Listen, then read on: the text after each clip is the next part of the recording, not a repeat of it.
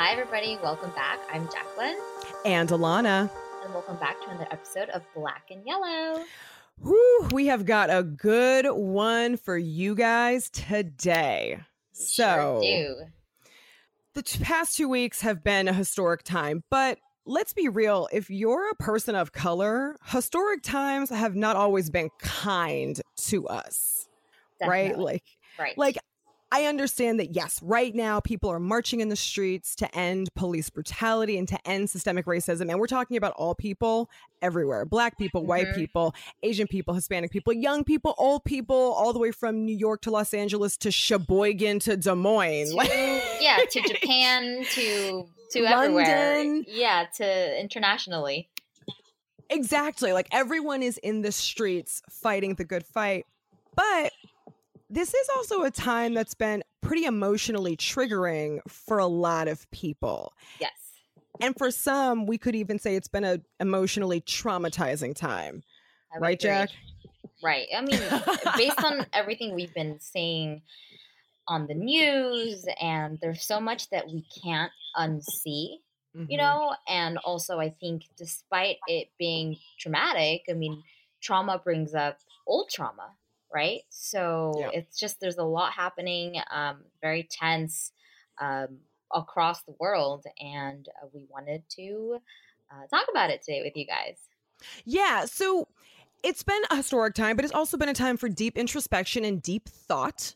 And being a non-white person in America means that there's a certain game that we play from a very young age, even if we don't really realize it's a game. And that game is essentially act like them and you'll fit in. But here's the problem with this game. It basically plants the seedlings of racial stress unconsciously from a very young age. Because that game is all about denying your ethnicness, denying your person of colorness, the thing that makes you different, the thing that makes you unique, all in an effort to make white people not uncomfortable around you and your ethnicness. And it's essentially a no-win situation for people of color because we, as people of color, are not seen as whole and complete and viable people. And our humanity is overlooked. And that's racial stress, like pure and simple. Yeah. And that racial stress, those seeds of racial stress are planted and essentially will bloom into racial trauma. And racial trauma can affect us both physically and mentally. Yeah. And it's everything.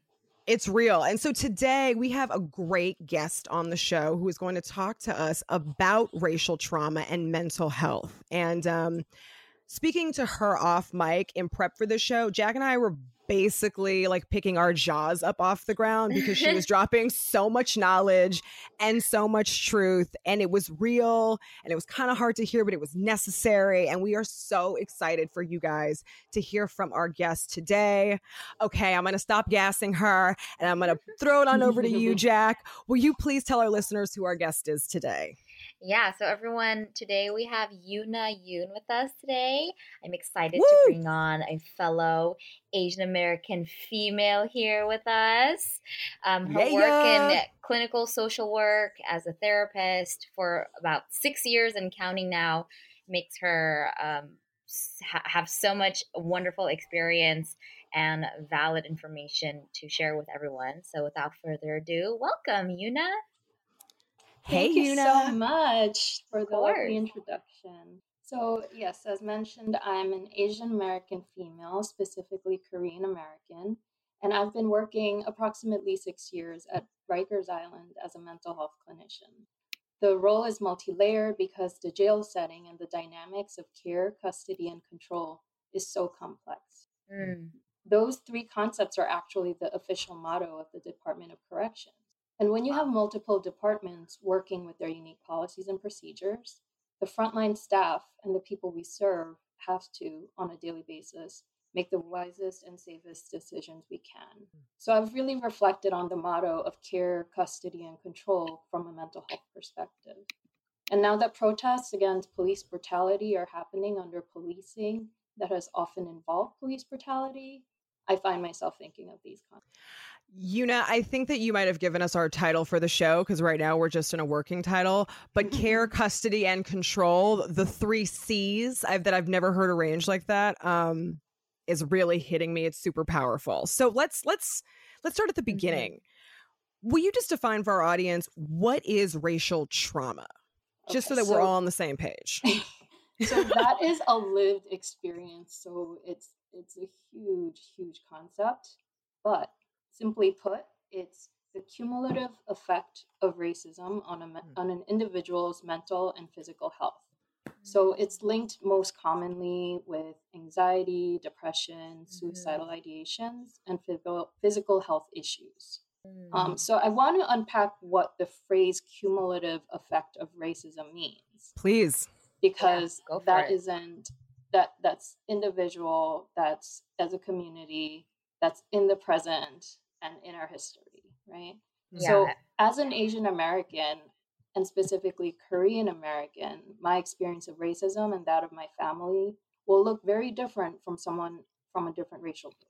And experiences also exist within a specific time and context. So my experience of anti-Asian racism pre-COVID is different now. Mm-hmm. And the degree of fear is also escalated by specific events, and particularly sequences of events, as in this current climate with the deaths of African Americans, and primarily men, alongside a very singular encounter that I believe the entire world has watched, which is the filming, and I'm sure we'll talk about this later, by an African American male of a white woman's aggression, which was very interesting because we always talk about the white gaze, right? Or whatever gaze, and how xenophobia is this idea of the other. And so fear of the other. And so the fact that a movement was generated by an African American male gazing at the white female. Yeah. Right. And in my experience, my work has been specifically with males, which is which is actually typical because at Rikers Island, there's 10 facilities and only 1 is for women. Wow. Which is also, I did not know that. Which is also a very interesting and something to think about. Yeah. Yeah, absolutely. Right. And I think as a woman therapist and social worker going there to work every day, not every day, I don't know, I didn't know your work schedule, but I meant like dealing with that as a woman, you know, even that there's a lot of nuances between just the opposite sexes that there's so much to unpack there as well. Exactly.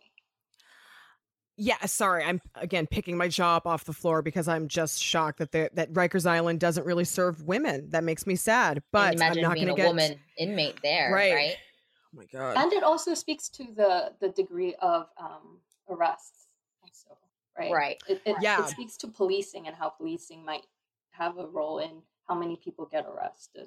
Absolutely. So it's actually also reflective of the number of people who get arrested.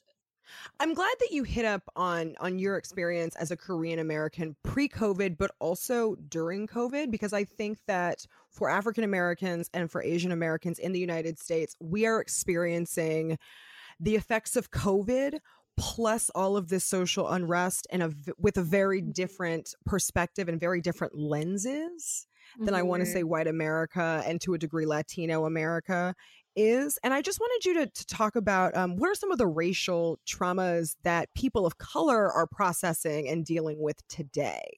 So part of that, and I think we've already been talking about this concept of intersectionality, where part of it is rooted in various identities and also within our different communities of color. Right? So I think that there's different things that we can speak to, and the most impactful thing that I could say right now, because I kind of lost track of the question. That's okay. there's so many different ideas and injustices that we have to fight, and I think that's really what drives me, and I think this podcast can do for your community. that there's so much hurt and misunderstanding within our communities, because we might all be fighting racism, and that might be systemic racism might be a thing, or like the big thing, but you know, the hope is that it's not a trending thing, right. Forever thing. Yes, because what happened before, and the perspectives of people within the Black community, within the Asian, like there's no just single way that people have approached race. And for us to be organizing, like, what does that mean? You know, what combination of sort of a modern day Martin Luther King do we need for the collective? Because we do need those people who've been in anti-racist work for all this time, who are now finally sort of like, oh, people are listening, right? Right. Oh, but yeah. Tell me about it. But then you need, but do you need the votes? You need the votes. You need all the people to come alongside and to actually be noticed, because power is unfortunately largely in resources, but there's also the power of numbers. Absolutely. Definitely. I also think what's interesting about trauma is that trauma can imprint on us on all the way down to a cellular level. Like if we're talking about scientifically, I feel like we carry trauma and we pass trauma from generation to generation if you are a person of color. Absolutely. And I think it's called transgenerational trauma. It's yes. And I think that we also have to work and end that as well, if that can be possible. I do want to know, have you witnessed racial trauma play out in the jail or prison system as a mental health professional? Well, this ties in also with the first bit you said about the physical, the biological, because actually that is also connected to the definition of racial trauma, where it impacts our mental health as well as physical health. Right. So the way that our body keeps the score of trauma, that's the title, I believe, of a book. And so this idea that we are we're physically tense, we're hyper vigilant, our back, literally in jail, your safety's a huge, right? That's one of the biggest priorities. So your back is always facing the wall. So there's this sense of constant suspicion and need to be constantly aware of what's going on around you.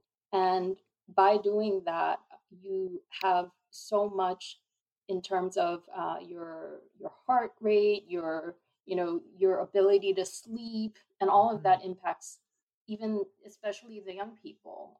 So for a couple of years, I worked with specifically 18 to 21-year-olds. Ooh, that's a fun age. And that's the time period where their brains are still. Yeah, definitely. So you want to think about what that means for their health and for their bodies. Not to speak of, the jail food. Oh no, definitely. Before we get to nutrition. Yes, nutrition is key, right? Yeah, so is, it really is. So ability to move. I would also imagine that in the jail and prison system, the presumption of guilt due to the color of your skin is even more heightened in that sort of an environment. And I feel like I feel like racial trauma can invoke these feelings that are similar to PTSD. And I feel like there's a lot of people that are living that reality right now, and that we see that in the video of George Floyd being murdered time and time again. We see that anytime we see a Black body dead on TV. Do you think, in your professional opinion, can racial trauma be cured? Is it a curable thing? So cure is such an interesting word, and it's a word that comes up so often these days, right? Because everyone's been using it to talk about the cure for coronavirus. Right. Mm-hmm. Right. Ironic. And we're talking, and we're thinking about how there's no vaccine, but people are recovering, and they're still receiving some sort of assistance, right? But then this is critical assistance for medical staff. And so that's how I like to look at racial trauma and the remedy for it. Because when we look at I'm speaking as a mental health professional, as someone who uses the Diagnostic Statistic Manual, the DSM-4 and DSM-5, Mm-hmm. and right now there is no diagnosis in there for racial trauma.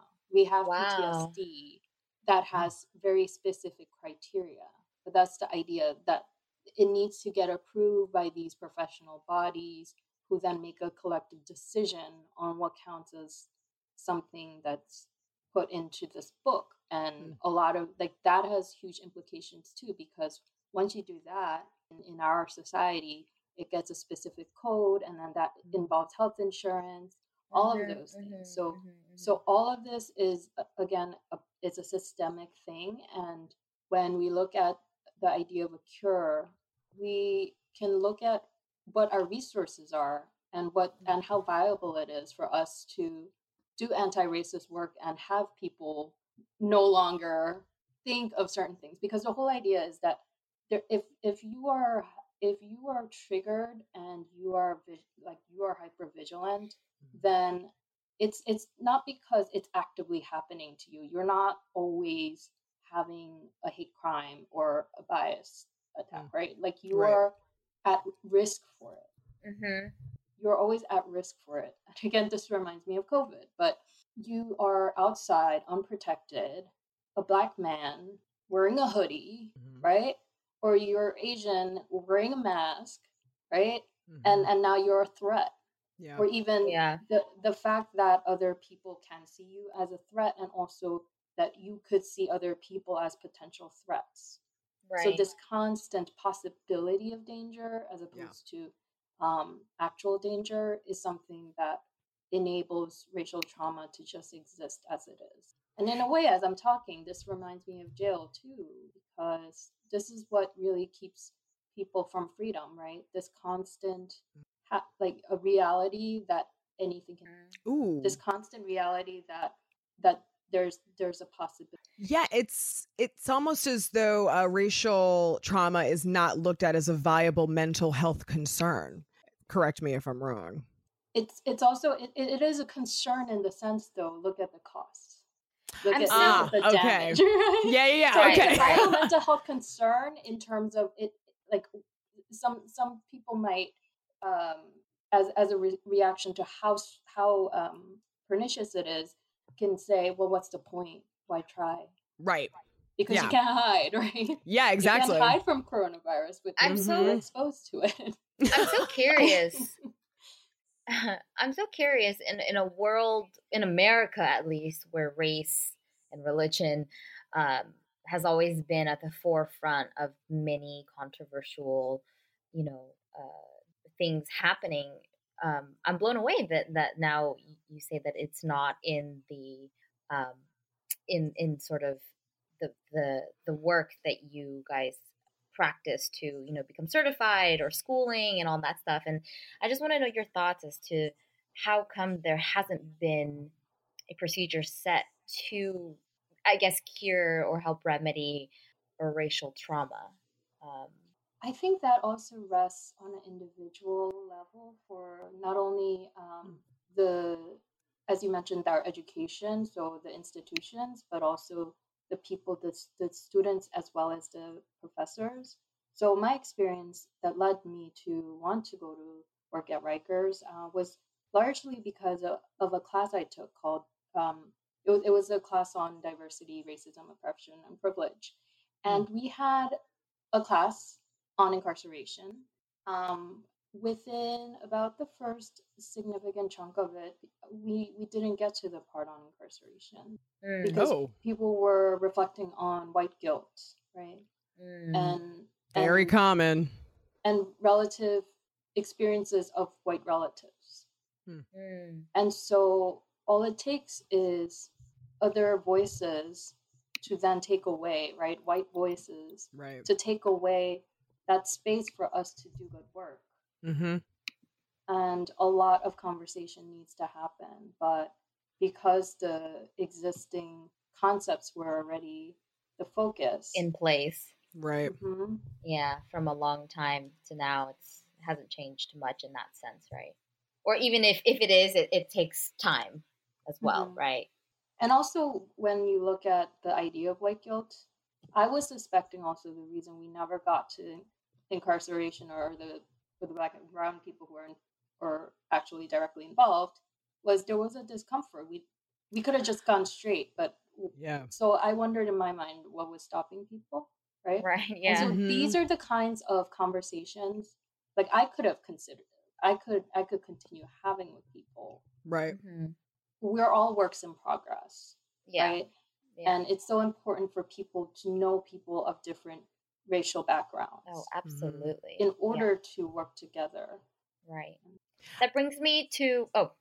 Were you going to say something? One really quick thing. I think that the experience that you talked about in your class, I think that happens for when white people realize that racism and systemic racism and oppression to people of color exists. I feel like it's a very common trapping for white people to center their white guilt because the system is not set up for white people to realize how they benefit and what their privileges are within the system. Does that make any sense? Mm-hmm. Like if white people could realize how much privilege they have and how greatly they benefit, then it would, for some in a modern day setting, would lead them to go, well, is it right to oppress this group of people that have this skin color just so that I can receive certain privileges?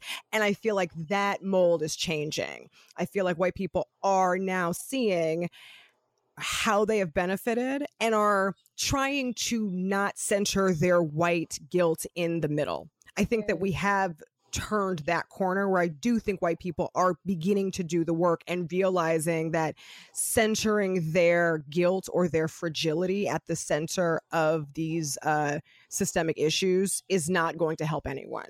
Yes, absolutely. Yeah, I agree. That brings me to what you said about how we do need to work together, and this reminds me of the conversation we had off mic a couple weeks ago when we brought up the term or the phrase "yellow peril supports Black power," and we kind of, I remember the three of us kind of diving in and wondering like, what was that all about, And so now that we are able to, openly and on air to speak about it, I was curious as to what you think about the term "yellow peril supports Black power," because it also brings me back to what you were saying earlier about xenophobia, about how this was this term was coined by white Americans being afraid of yellow people, afraid that we were going to take their jobs, afraid that X, Y, and Z.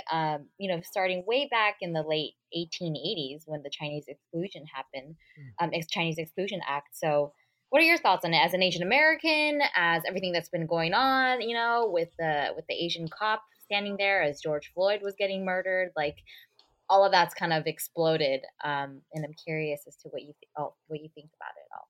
Well, first thing, I was really drawn to the podcast. One of the things I was drawn to this podcast was the beautiful logo where you had the yin yang and the yellow and the black, and that has been a trending photo lately. Where you have the image, I believe, of a panther and of a tiger. There, that whole historical concept of this sea of Asian of yellow faces that are just coming in, and also with the intersectionality aspects that the males were aggressors and that they were threatening to the trope of the white female.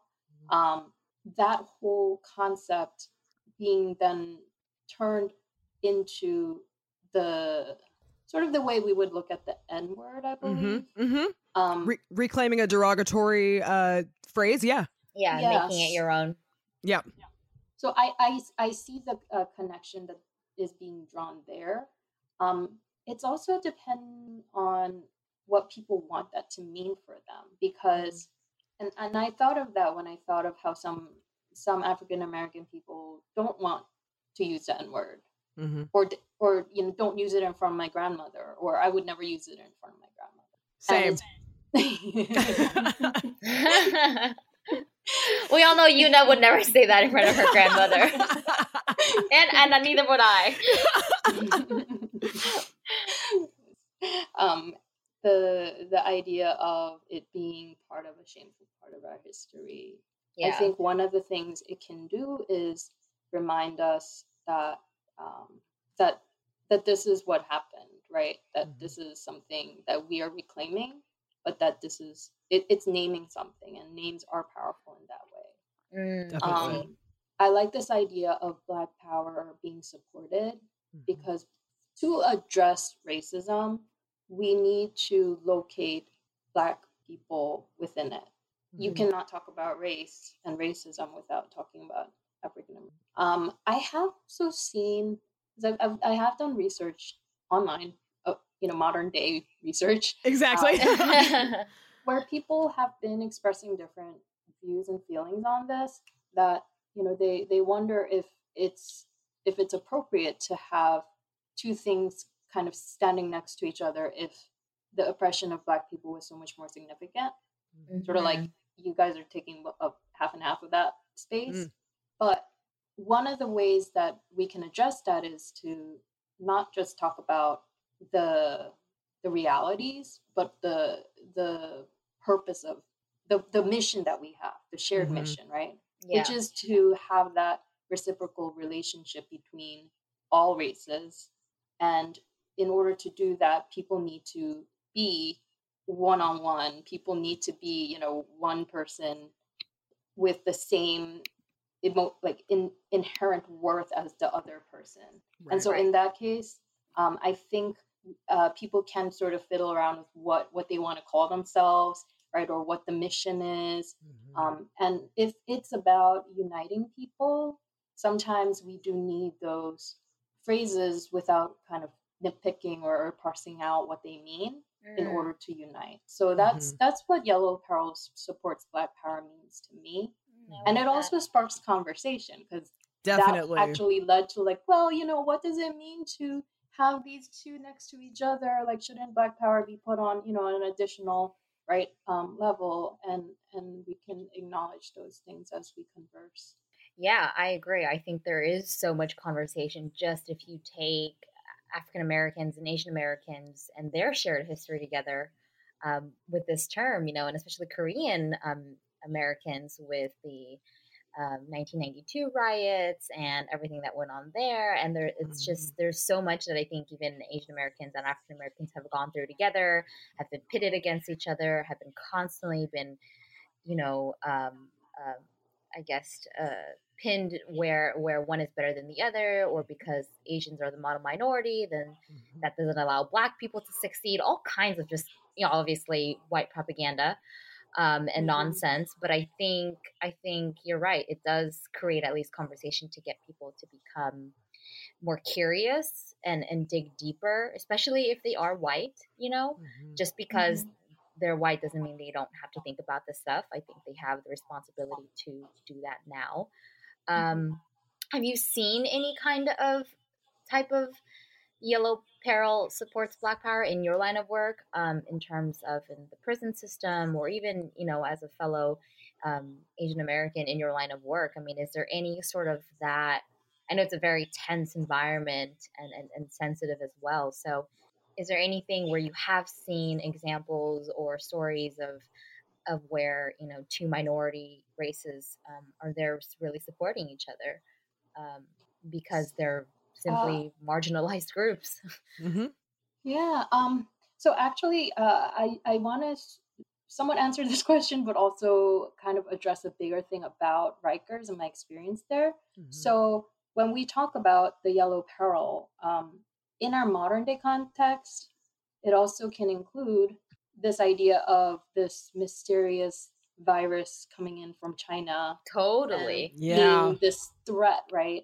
Right. And so as I worked at Rikers, more and more I was thinking about the significance of breathing. So we're in a pandemic that transmits through our breathing, right? And the Yellow Peril has been the cause of it. And we're wearing masks to shield ourselves from others and vice versa. It's interesting because in Asia, actually, they have been wearing masks a lot more. And a lot of times it was to shield other people. If you have a cold, you're protecting them, right? But that has sometimes become the target of hate crimes when people are seen wearing masks. And Asian Americans were speaking about being afraid to leave their homes initially when they were they when all the hate crimes were occurring. So we have that anti-Asian racism. And then in the jail setting, inmates are controlled by either use of force or canine, which is also essentially pepper spray, but much stronger than what you'll purchase at the store. I see. So the first time I wore a mask was not now. It was at Rikers, where staff and other officers would be exposed even with masks. We've had people pass out and in some cases have to be sent out. Wow. So now with protesters marching against police brutality, extrajudicial forces are on the streets on top of the police. Right. And they're literally from jail in the form of corrections officers, as well as various other law enforcement agencies. And thus, in a sense, even while I'm outside of Rikers, it feels as though we are all inside, or that Rikers has flipped inside out, and we are all criminalized. Oof, yeah. Yeah. That gives me chills because it really, like, as I look at my four walls, you know, I definitely feel it. You're right. And this is all traumatic, and we are all seeing this through the news, right? So there's that, again, it's the threat of, and that is the threat of racial trauma. So one of the reasons I chose to work at Rikers was because I felt strongly about the problems that are underlying and never see the light of day in our society. But now we're in an era where all of our broken systems are brought to light. Yeah. And people are protesting and people are succumbing to illness and exposed to violence. Crazy. It drives home the point even more that we are feeling what it must be like for people who are having trouble breathing. Wow, that's beautifully said. Sure. Yeah. Yeah. I also want to just make one point about Yellow Peril supports Black Power, because I feel like people are now beginning to learn about what that phrase means. And I just want to note that has roots back to the 1960s, but Black Lives Matter is a different era and a different time. That was 1960. We're in 2020, and I'm all for and supporting of Asian Americans reclaiming this derogatory phrase and using it as a phrase of empowerment, because at the end of the day, I feel like Yellow Peril supports Black Power is such a galvanizing phrase and such a phrase that spurns people into action that I am really, really proud of the Asian American community that's here in the United States, because I feel like there's been a lot of Asian American stereotyping that's been overcome during this time. I feel like to think about the two stereotypes between Blacks and Asians, they are starkly different. I mean, I know that our show is called Black and Yellow, but the stereotyping of Asian Americans and African Americans is Day really more, it's black and white. Yeah, literally. Yes. You're Black and I'm white. And that's what they want. Yes. And one of the biggest stereotypes that's always been lobbed towards Asian Americans is this idea that they are apolitical and that they do not understand other-based violence or other-based racism. And I think that is highly untrue. Right. We are seeing that now more than ever. We're seeing more Asian American, especially Asian American youths, really mounting up and fighting the good fight. So it does make me sad when I hear people criticizing people using the phrase Yellow Peril supports Black Power, because I think the common knock is like, oh, it detracts from the African American movement because you're equalizing Asian American and African American struggles. And I don't think that that's what that statement is doing. But in 2020, I think it's really important that we look at each other's, we meaning the collective we, are looking at each other's humanity and realizing that we can both support each other. We both understand what it's like to be hated on because of the color of our skin, and that we all need to be galvanized in some way, shape, or form. And so I feel like the resurgence of this phrase is putting us on a path to more empowerment and more togetherness. For sure. Absolutely. I absolutely agree. And part of it is, and yet bringing another phrase on, go for it. Model minority. Yep. That has been the thing after it was coined by a white journalist, right? Of course. It was after the civil rights. So Asian Americans benefited immediately from the civil rights movement. Right. Right. And what then happens is we're pitted against the Black community, Black and brown community, by people who can look at the immigrants and say, well, they came here and they picked themselves up by the bootstraps. Look at them in comparison to African Americans, right? Right. It's kind of like this whole idea of poor people are poor because they're lazy. Right. Yeah. And it pits people not just because of those stereotypes, but because of resources. It has communities fighting over resources. And that's also the case with things like the LA riots, where minorities are looking to one another and not to the main white supremacy, that the structure that is in place that has created that. Right. Yep. It's an old, long overdue structure that needs to be changed, which I think people are learning to do that now. Yeah. And so solidarity means that we don't look at the other person of color and say our gain is their loss and their gain is our loss. Because that's what kept people just static in their spaces. Right. And when I thought of that idea of breathing, and Black men saying I can't breathe, their voices were not lifted. Right. Their voices were silenced by slavery, Jim Crow, and on and on. And then the model minority was staying silent so that they could be the little models and fit in. And so that's where this idea of breathing, and for all of us to just take a deep breath. And I think that again ties into mental health. Yeah, for sure. So critical. Totally. Yeah. And it means, those, and this is where everyone who's coming in and learning and protesting, all of a sudden we receive a lot of information. For sure.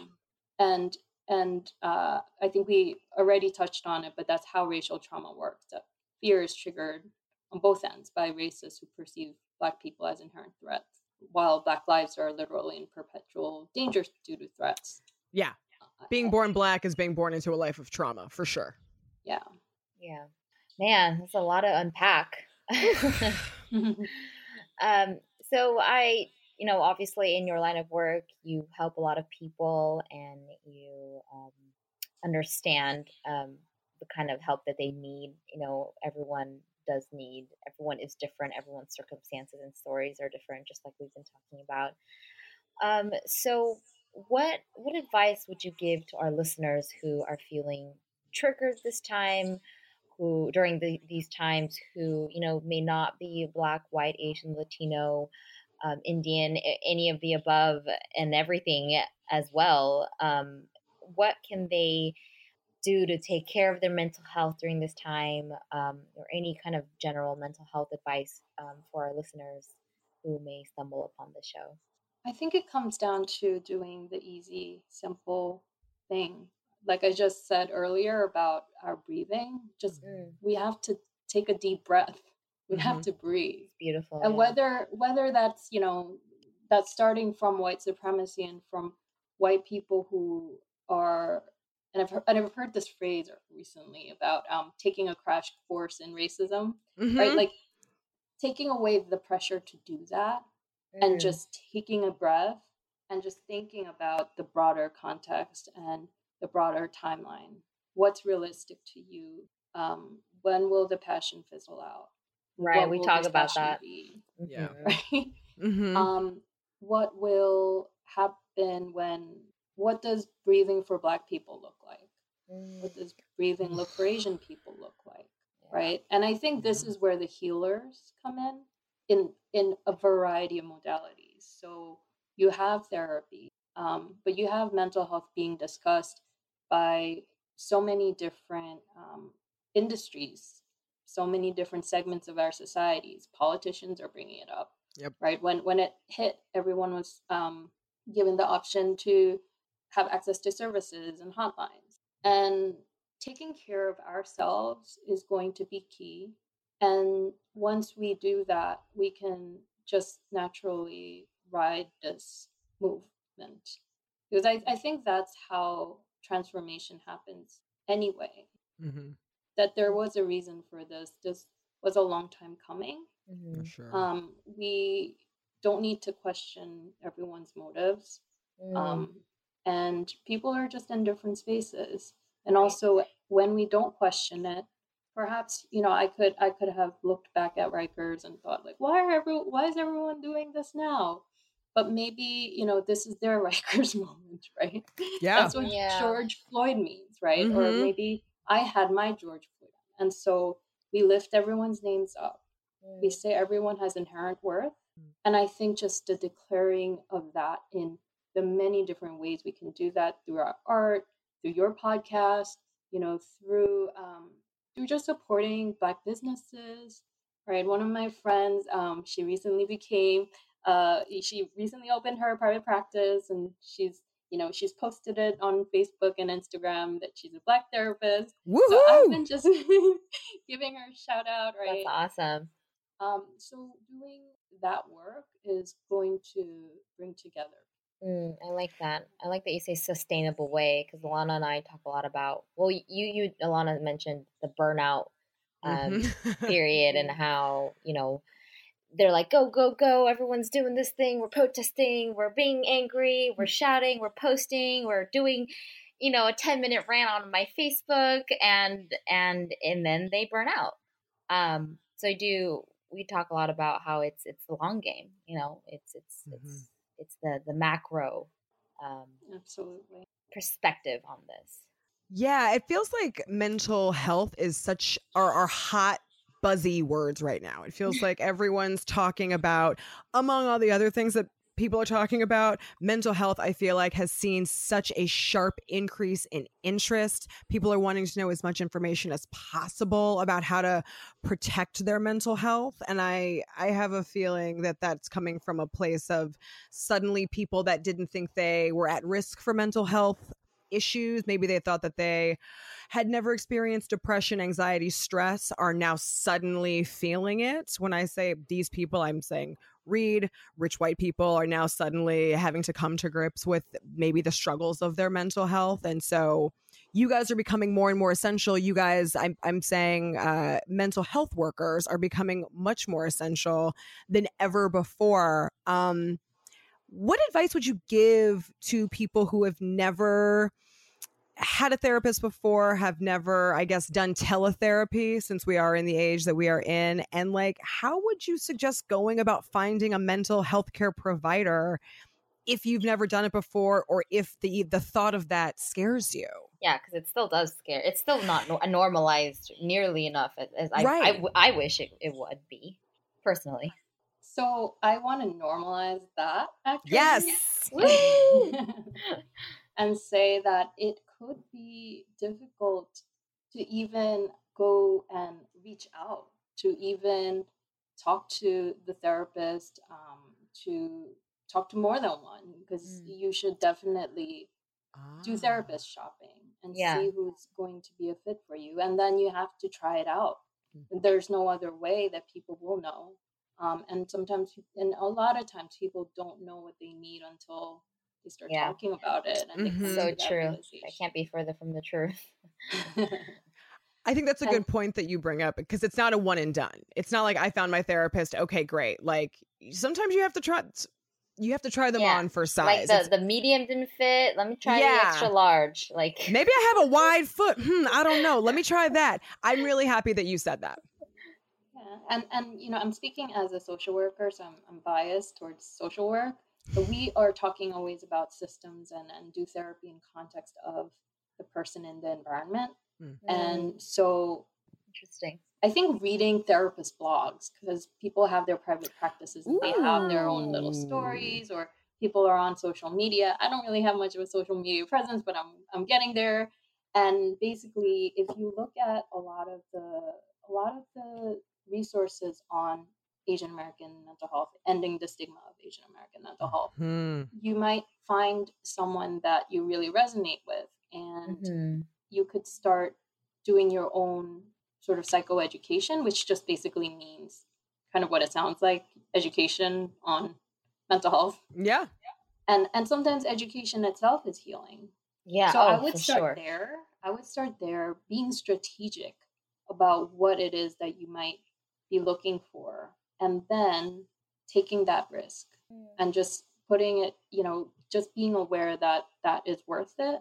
And if it doesn't work out, then you can always try some other method. And sometimes even within that process, you will be able to learn from that initial encounter. I think that's really beautiful. Sorry, my eyes are over here sweating. Oh. I think that's really, really beautiful. I didn't know your eyes could sweat. Shh, Jackie, it's a secret. Oh, okay. But yeah, I think that that's really beautiful advice that I don't think I've heard anywhere up until this point. I've never heard anyone phrase it that way and say it that way. I think it's a beautiful message to. I think I love that you said that, like, you need to strategize, because like no one's thinking like a general going into war, like no one's thinking about like it sometimes feels like it's such an emotional roller coaster that like to strategize you have to somewhat be put together, and that's kind of like what I think about. But I do agree. I think, did you say it's called psychotherapy? Is that what you said? Psychoeducation. That's what you said. Yeah, I think that's wonderfully put in the sense of just going and even reading. Because I know, like, in the Asian community, it's you don't talk about it. Like same in the Black. Yeah, like they're just gonna be crazy forever, and then you're crazy, right? Mm-hmm. So it's I think that's really well said for anyone who's struggling or allowing everything that's been happening to kind of be the catalyst, right? Of that like tipping over edge to go and to find that kind of help or to seek that kind of help. So I'm really grateful that you spoke on that so wonderfully. Any final thoughts you want to share, Yuna, before we get out of here? I mean, we could talk to you all day, but I know that you have a very important life to lead. So as I mentioned, I don't do a lot of social media. You can find me on Instagram and Facebook, but I have been assisting organizations in COVID relief projects and anti-racist work. So part of that is about elevating and developing the profession of psychotherapy. So I'm co-chair of the New York Coalition for Asian American Mental Health. Got it. So it's not a nonprofit. We're just a bunch of volunteer therapists, and we have a professional development group. We get together for peer supervision, which is really helpful if you don't have a supervisor just outside, or if you just want that extra support. There's Undoing Racism workshops led through a national organization, which has affinity groups for different racial groups.